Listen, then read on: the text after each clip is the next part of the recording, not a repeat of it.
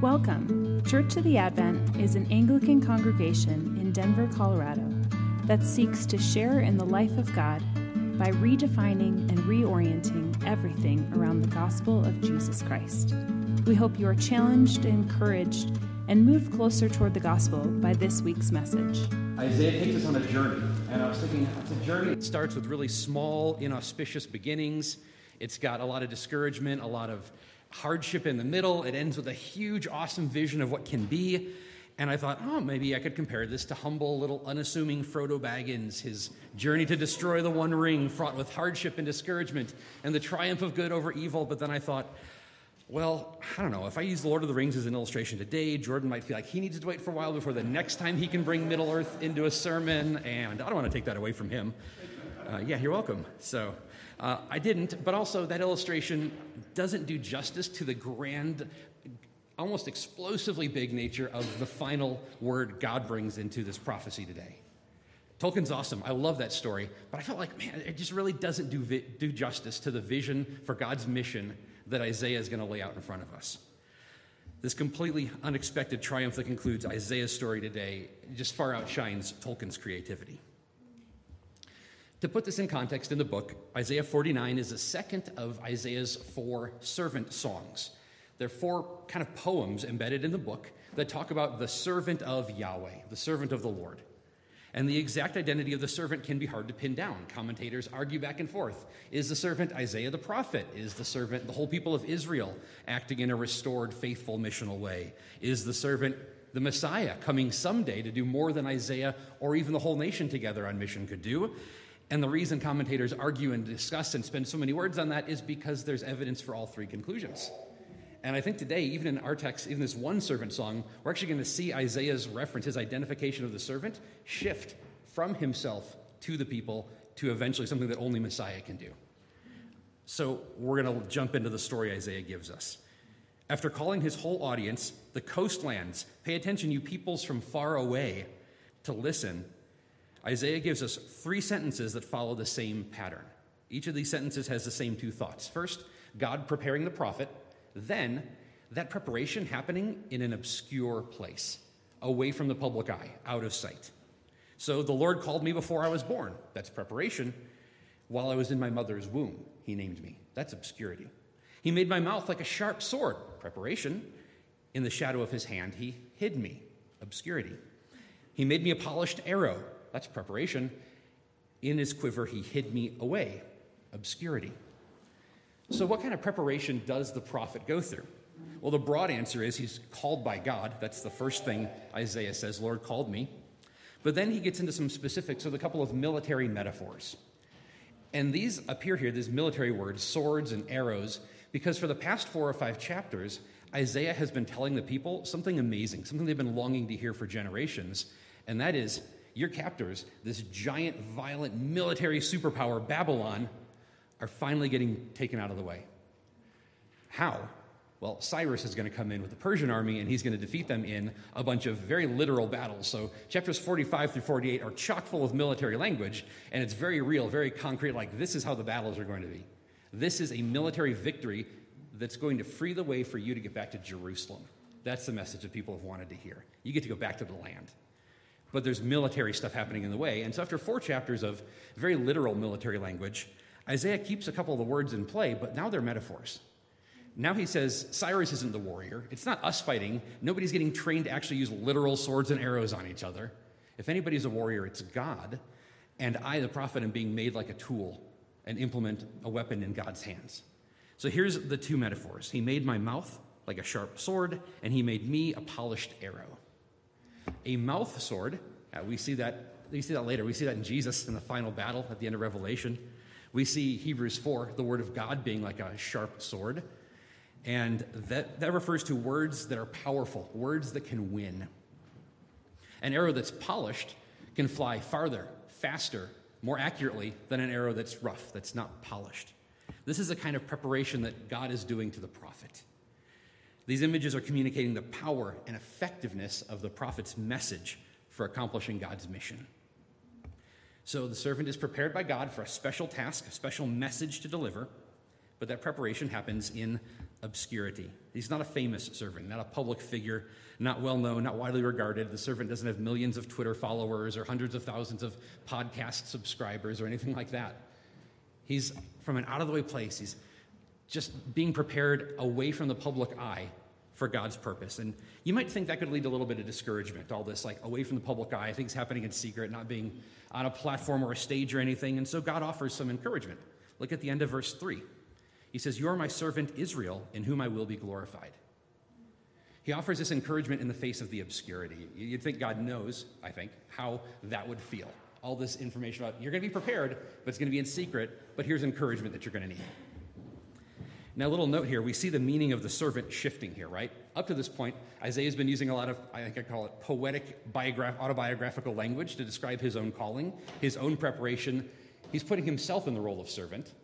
But now he pivots a little bit and he says, God says, "You're my servant Israel, the one in whom I'll be glorified." And there's this overlap between Isaiah the prophet and Israel the people for who is the servant, who is the one who's on mission for God. And that overlap actually gives us a really helpful takeaway. Servant meaning both Isaiah the prophet and Israel the people. That reminds us that mission isn't just for ordained folks. Mission isn't just for people who are on staff at a church. Mission is for all of us. Corporately, all of us, the people of God, we have mission to do. We participate as the servant of Yahweh in projecting God's message, bringing that to the people who need to hear it. In more aspects we're going to look at later of participating in God's big, grand, glorious global mission. We might assume that Isaiah was being called and prepared for something that was super unique, super special, and yes, there were special preparations for special tasks, but he reminds us that all of us are God's servant in whom God will be glorified. But despite that encouragement, there's a discouragement that sets in. It's kind of the middle of the story. Verse 4 shows us a discouraging lack of progress. Isaiah says, "I've labored in vain. I have spent my strength for nothing and vanity." If we remember Isaiah's vision of his calling and commission in chapter 6, we can put this in context. After seeing the throne of God in heaven and hearing the angels singing, "Holy, holy, holy," and being purified by the one angel at the coal that touched his lips, this big, beautiful story Isaiah gives us in chapter 6, he hears the words of the Lord commissioning him for his specific ministry. And here's what God tells Isaiah to do. "Go, say to this people, keep listening, but don't comprehend. Keep looking, but do not understand, until the cities lie waste, until the Lord sends everyone far away." Wow. It's no wonder that years later he's concerned that he spent his strength for nothing and for vanity. The second half of Isaiah's concern, the complaint that he's voicing to God, is worth paying attention to, though. He says, "Yet surely my cause is with the Lord, and my reward is with my God." On the surface, we see, hey, Isaiah's holding on to some faith in spite of discouragement, and that's what's happening, yes. But I want us to dig a little deeper under the surface because there's more for us to profit from here. We struggle with this sometimes. We put a positive spin on genuine negative realities and kind of like put on a superficial positive kind of piety. And Isaiah doesn't do that. He looks the reality of what's going wrong square in the face and then talks to God about what God is responsible for. Isaiah's words, "My cause is with the Lord and my reward is with my God," are holding God accountable for the ultimate success, for the state of Isaiah's ministry. The word cause there is a really common word in the Hebrew Bible, but it's normally translated justice, fair, right, or correct judgment, a right decision. And reward for us is like something extra, kind of like bonus you get, but reward is just wages. It's a real boring word, nothing fancy about it. It's just a paycheck kind of word. Isaiah's saying the kind of justice that God is going to do, the right outcome, the right wages for this ministry I'm doing, well, that's God's responsibility. He's going to God, and he feels comfortable, and he's modeling for us, saying, "God, this is terrible. This isn't going the way I planned. This isn't going with any kind of discernible results or progress, and I'm holding you responsible for that." And it's okay to do that. And I don't want to deny that there's a positivity in that. Knowing God's responsibility frees us. We sometimes stand back and don't get involved in ministry. We don't go on mission because we get stressed out about if we can get it over the finish line and if we can make sure the results happen and if we can guarantee the success. And what Isaiah is modeling for us here is we don't have to do that. We can trust the results to God. God's the one who's going to write the paycheck at the end of the work week. But I want us to pause and In this negative feeling of no discernible progress, I want us to consider some ways where we sense that, where we feel the same discouragement Isaiah did as we look at mission and ministry going on around us. And for my 3s and 7s and 8s, sitting still in a negative emotion is a really tough thing for me to ask. Asking myself that too, so we can do it. Let's go. First off, we might feel just like Isaiah. We might feel like we look around and we see years go by and ministry effort poured out and the results just aren't there. It doesn't look like anything's happening. Maybe there's relationships you've been in where you're hoping to see the gospel take hold in someone's heart. You're hoping to see some discipleship happen, some spiritual growth. You've been part of a ministry or a program around church, and it just seems like after years, things have plateaued and nothing's going anywhere. We feel like Isaiah, we've spent our strength for nothing, for vanity. A second category of frustration we may feel at seeing the ministry, the mission of God not moving forward is realizations that the church at large often abdicates its own role in God's mission. Hard look in a mirror. If we look around Christendom today, we can see segments of the church prioritizing loyalty to and involvement in earthly power structures over loyalty to God's mission. We see Christians behaving in complicity with political power brokering and hoarding, abusive or authoritarian hierarchies in churches or in the communities around us, systemic racism, other oppressive endeavors.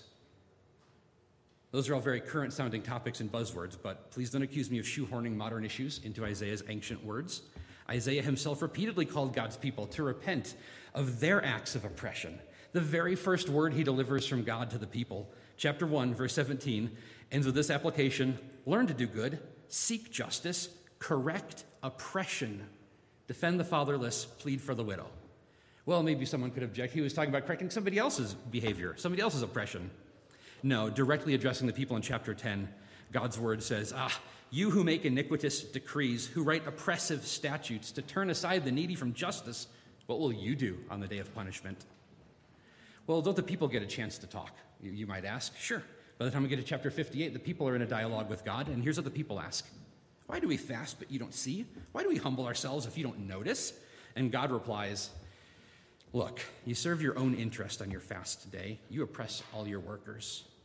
Is not this the fast that I choose? To loose the bonds of injustice, to undo the thongs of the yoke, to let the oppressed go free, and to break every yoke. And then lest anybody conclude, well, yeah, that was all cool for Isaiah in his day, but it's different now. Jesus made it different somehow. It's all spiritual or something. Jesus shows up and he reads this text from Isaiah 61 in the synagogue and says to the people who heard him, this day is scripture fulfilled in your ears. The Spirit of the Lord God is upon me, because the Lord has anointed me. He has sent me to bring good news to the oppressed. That's still Jesus' mission today. He has sent me to bind up the brokenhearted, to proclaim liberty to the captives and release to the prisoners. But when we see the shortcomings of the people of God in that area, we can feel frustration at where is mission going to go with this undermining it. Or maybe a third category, to step on even more toes, we can feel frustration at the lack of mission progress that we can connect to us and our individual sins, and not pointing a finger at some other group, but looking real hard at ourselves. And we see that mission progress falters when the people of God harm the kingdom by walking in their own individual sinful behaviors. We're far too quick and easily tempted to engage in mission-undermining activities like angry words, polarization, name-calling, selective outrage, performative righteousness and justice, virtue signaling, hypocrisy, passion for personal comfort, materialism, pursuit of American dream over God's mission, lust, infidelity, a light or flippant treatment of marriage or divorce. These vices, by the way, again, not just some list I came up with thinking creatively or trying to bring a bunch of modern stuff into the text. If we were not doing this special World Mission Day, jump over to Isaiah 49, we would be continuing in Jesus' Sermon on the Mount in Matthew 5, and these would be the exact applications we'd be considering, because that's where Jesus goes next. Last week, Jordan showed us the gospel goodness that Jesus produces in his followers, far different from mere religious righteousness. And gospel goodness, rubber meets the road in all of those areas, is what Jesus spends the rest of the chapter discussing. So, that's where we would have been if it weren't a special Sunday with a world mission set of texts. All this negative focus, it's tough. We've sat with it for a while. It's not felt comfortable. But I want to make sure that we don't hear that communicating that God's mission isn't visibly succeeding anywhere at all. I want to point out that there are a lot of places, especially if we stop navel gazing, if we take our eyes off of maybe our American or our Western nation kind of context, there are places in the world where the gospel is running, where a kingdom is just moving forward, it's on fire, where mission is succeeding in a visible, obvious way. And that's amazing, and God is glorified in that. We rejoice with that. But we have to come to grips with the reality of our local situation. That's still true. And there is a lot that can discourage us when it comes to looking for God's mission happening around us. Like Isaiah, we can tell God what frustrates us. We can tell God, I can't see anything happening, and you're responsible for what comes next. But also, like Isaiah, we need more. This isn't the end of the sermon. This isn't the conclusion. This isn't the punchline. It's not just like, yay, it's happening in a different country, so cool. There's more. We need the next couple verses. The end of the journey, the triumph of good over evil. We need to hear God's vision for mission. And that brings us to the conclusion. Verses 5 and 6, we see the unimaginable success of God's mission. Isaiah starts to bring us to the word of God. In verse 5, he says, "And now the Lord says," and then he interrupts himself and goes on for like 5 or 6 lines of poetry about who God is. Let's pause with his little preaching to himself, with his little interruption here. "Now the Lord says, the one who formed me in the womb to be his servant, to bring Jacob back to him, that Israel might be gathered to him. For I am honored in the sight of the Lord, and God has become my strength." Isaiah is responding with words that recall his own previous complaints. He was prepared in obscurity. Well, now he says, I'm honored in the sight of the Lord. What better antidote for obscurity is there than that? He says, I feel like my strength has been poured out, has been spent on nothing, on vanity, but my God has become my strength. So we're seeing him process his feelings in real time, right? He's actually kind of preaching to himself. He feels what he feels, and those feelings are real. Thanks, Sven the reindeer. Parents of small children get that one. But also he knows that his feelings are like a tunnel, and he's moving through them. He's not just sitting in that tunnel in the dark, Eeyoring his way around. But that's not enough, because finally he gets to God's answer, and God steps in and doesn't just respond to the exact details of Isaiah's complaint from a couple verses ago. God actually, I think it's fair to say, gently corrects Isaiah's self-encouragement that we just looked at. As good as that was, God makes it better. He says, It is too light a thing that you should be my servant to raise up the tribes of Jacob and restore the survivors of Israel. Well, hang on a second. Isn't that my goal? Isn't that what a prophet to Israel should do? Restore Israel? God says, look, my friend, it's great that you're feeling better about your mission to the nation, but that's not a big enough vision. Buckle your seatbelt. We're not stopping there. I will give you as a light to the nations, that my salvation may reach to the end of the earth. Wow. If that verse sounds familiar, it's because it's our seasonal greeting. We've opened every service during Epiphany season with those words. I love the image of light that God is using here, light to the nations. A few months ago, we started Advent season with a sermon in Isaiah 2, where the call to walk in the light of the Lord by following Jesus, the light of the world. In chapter 9, Isaiah continues with this light metaphor, saying that people who walk in darkness have seen a great light. And who's that great light? Well, it's the child who's born to us, the son who's born for us. And by the time we get to the end of Isaiah's light references, we're all the way out in chapter 60. We're in big, like, restoration, return, hope kind of territory in Isaiah's book. And here's what Isaiah writes about light in chapter 60, verse 19 and 20. "The sun shall no more be your light by day, nor for brightness shall the moon give you light by night, but the Lord will be your everlasting light, and your God will be your glory. Your sun shall no more go down, nor your moon withdraw itself, for the Lord will be your everlasting light, and your days of mourning shall be ended." In case you thought I got confused and accidentally read John 21, nope, that was Isaiah. But we can see Isaiah and John are seeing the same conclusion to the story. They've got the same prophetic vision. They're seeing God step in with the same metaphors, the same pictures, the same vision. This mission isn't merely local, it's not regional, it's not national, though there are things for us to do at all those levels. God is the light of the nations, drawing all people to faithfulness, to holiness, to justice, to worship around God's throne. So I'm going to wrap up our message with a little bit of application and drawing these themes together with a perhaps predictable punchline. Can anybody think of any other major narratives in Scripture that start with humble obscurity, include some years of little visible progress, but then end with unimaginable success? Yeah, like kids in Sunday school. It doesn't matter what the question is. The answer is always Jesus, right? Yes, an unknown prophet born in Bethlehem? Seriously? Raised in Nazareth? Really? Despised and rejected by his own people and local leadership? Executed like a criminal? While a mere handful, a sliver of the people who followed him actually bothered getting close enough to see. But then, by being lifted up, he draws all people to himself. By taking up his life again, he sits at God's heavenly throne till the mission is accomplished. Isaiah 49 gives us a giant, lofty, motivating vision about light to the nations and salvation for the ends of the earth. And Jesus says, that's me. I'm fulfilling this prophecy. What's written then, that's me. That's what I'm doing. Big visions, lofty motivations, those are great, but can we conclude with some very specific questions? I want to ask us 3 questions that are going to reveal what immediate actions we can take to participate in this mission today. Things we can do this week, this month, to be part of mission. First off, question is, do you have money? Donate some. Donate some here to Advent. Now, I can say that without anybody worrying or accusing me of having a conflict of interest because I don't get paid. Not here. Give money to Advent. Portions of that money will be distributed and shared among other mission partners that we work with, that we support, here locally around the Denver metro area and around the world. And if you still have more money you want to donate, you can find some of those partners or other people you know of on your own, and you can just give money right to them. They don't tell you this, but there's no rules against giving money to anybody doing God's work. That's totally cool. We don't want to rely on money as if that's the fix, but when we have it, it can go places that we physically can't. So let's use that to make eternal investments. Second question, maybe not money, but do you have time? Why not donate that? You can spend time praying. Jesus said, pray to the Lord of harvest to send forth laborers. You can pray for that by yourself. You can pray about that with your family. You can find friends from church and meet over lunch and pray about that.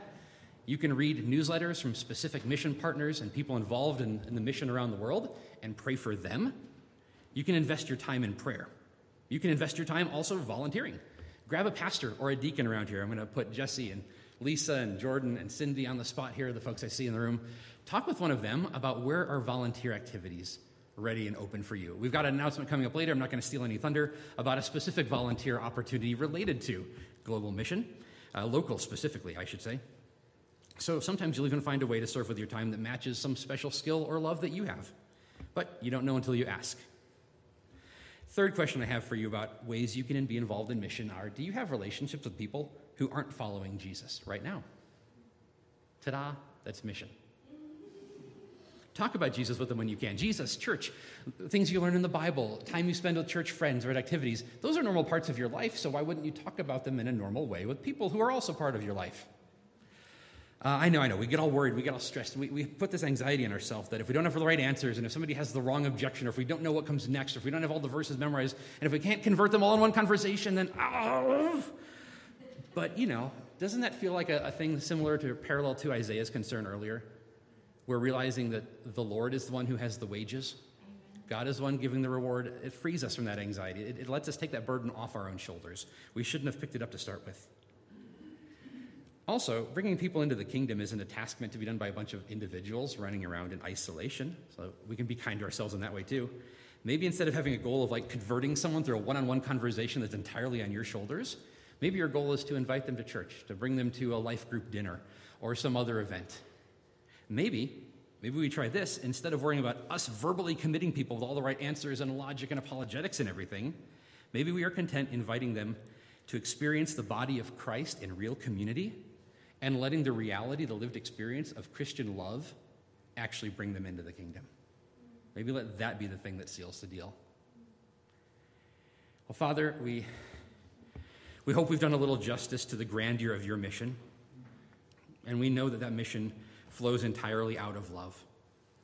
It's the love that you've poured out on us, looking on us as sheep without a shepherd, operating in perfect, pure, overflowing compassion toward us, that has brought us to participate in the mission, to even be concerned about it in the first place. And so we pray that your love poured out on us would overflow, would spill over, would splash love and mission involvement and your glory all over the people around us and flowing out to the ends of the earth.